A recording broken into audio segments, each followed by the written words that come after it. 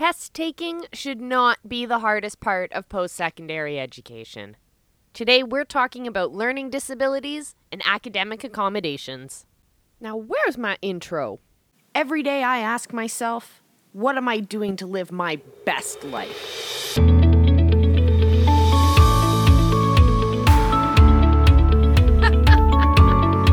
got this!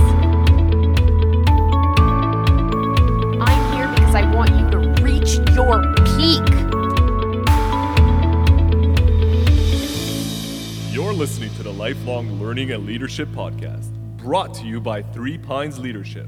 Here's your host, success coach, teacher, and mediator, Molly Doris. That's right. You're listening to the Lifelong Learning and Leadership Podcast. Thank you for joining us for this episode. Today we're talking about learning disabilities and academic accommodations as we sit down with our favorite test center staff, Lucia Terstage. All right, welcome back to the show, Lucy. So today we're talking about learning disabilities and accommodations in school. So Lucy, tell me about learning disabilities. What are they? That's an interesting question that I think I would have to have a lot of letters after my name to explain fully. But my experience with learning disabilities is I work in a college and I work one-on-one with a lot of students who have learning disabilities. And we often say differently abled because there's a lot of times where yes, there is just a straight up barrier to learning. And then there are times where learning happens in a different way than institutionally we're set up for. And that requires, well, if tests are going to be the predominant thing that you are judging capability by, perhaps this individual needs additional time, additional software in order to meet those specific criteria in a way that they wouldn't for other criteria if it was perhaps presentation, an oral exam, etc. So it's about bringing people up to the standard that the institution has decided it is going to judge by. We see a lot of individuals who, especially in recent years, who have had an IEP in high school or realized something in, early kindergarten, grade 1, grade 2, or in high school, where they required perhaps a different individualized kind of education plan. And that's becoming much more common, but prior to us seeing a lot of individuals who already knew were people who would come in and during the first semester would just tank. And that was often because they didn't have the knowledge of how to interact with their learning, which made it an uphill battle. These are smart individuals who was trying to do it the way that they were being told this is the way that you learn, and it didn't match with how their brains were working. I'm thinking specifically of people with ADD, people with dyslexia. I find that there's so many ways around those things nowadays, with software that will read out loud to you, software that will help you dictate, different things that will help you keep track of time. And attention. So I think that there's a disconnect between how we're taught and how we understand things, and these people are beginning to get those supports, and hopefully those supports will leak into the system and help change the system. Neat. So you've mentioned a lot of different ways that the academic environment can accommodate for these difficulties in learning. So you've talked about devices that'll read your text on your screen for you, or more time for a test. What other kind of accommodations are available to students? There's also software like Dragon that will read will write what you dictate. So you create a profile with it of you saying all the different kinds of things, and it gets the voice recognition up.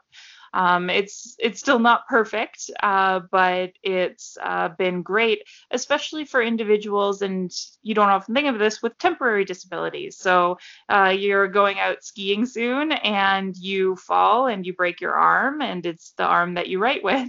You don't feel comfortable typing one-handed. What are you going to do at college while your arm is broken? And that's also where we pop up. Is a lot of the software is useful for that.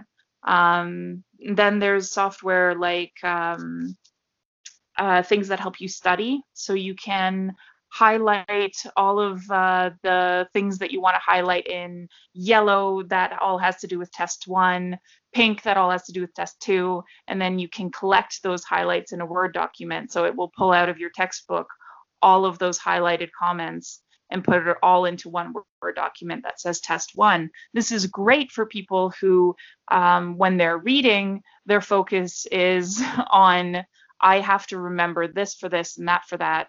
And that's just anyone in school. That's not even specific to a learning disability. And that's what I mean by saying this software, it really should be used across the classroom, not just for specific individuals, but it's been developed for those specific needs because there was a gap in how we were teaching. So there's lots of really, really interesting tools. I would say that one of the ones that is becoming more well used across the college is Grammarly. And Grammarly is the type of tool that we were recommending for individuals with learning disabilities who needed some help remembering the rules of APA or specific punctuation, grammar, spelling. That was something that was already on our radar long before it ever really hit the mainstream use. So these are tools that I think, hey, anyone should be able to use them, and hopefully we'll start getting there. Wow. What about taking tests? What kind of accommodations and tools and tips do you have for that? When it comes to tools and tips, I would recommend knowing exactly the type of focus that you need. You can get earplugs, like music earplugs, that drown out any ambient noise but focuses up human speech. So if you put those ones in, you'll still be able to hear your teacher say half an hour until the test is done, but you won't be able to hear that guy next to you, his pencil scratching back and forth.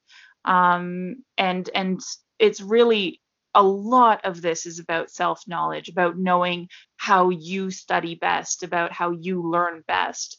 And part of that is really paying attention to yourself. No, it's not selfish. It's setting you up with the tools that you need to succeed. So if you know, actually, I like the white noise of everyone else in the classroom writing, then that's the space that you need to be in.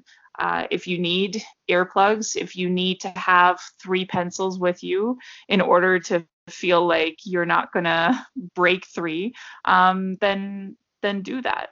Another thing that I would acknowledge, like say for test taking, is try to give yourself a break before you actually go into the test. Don't be studying up until the last minute because you're just going to remember the last thing that you read.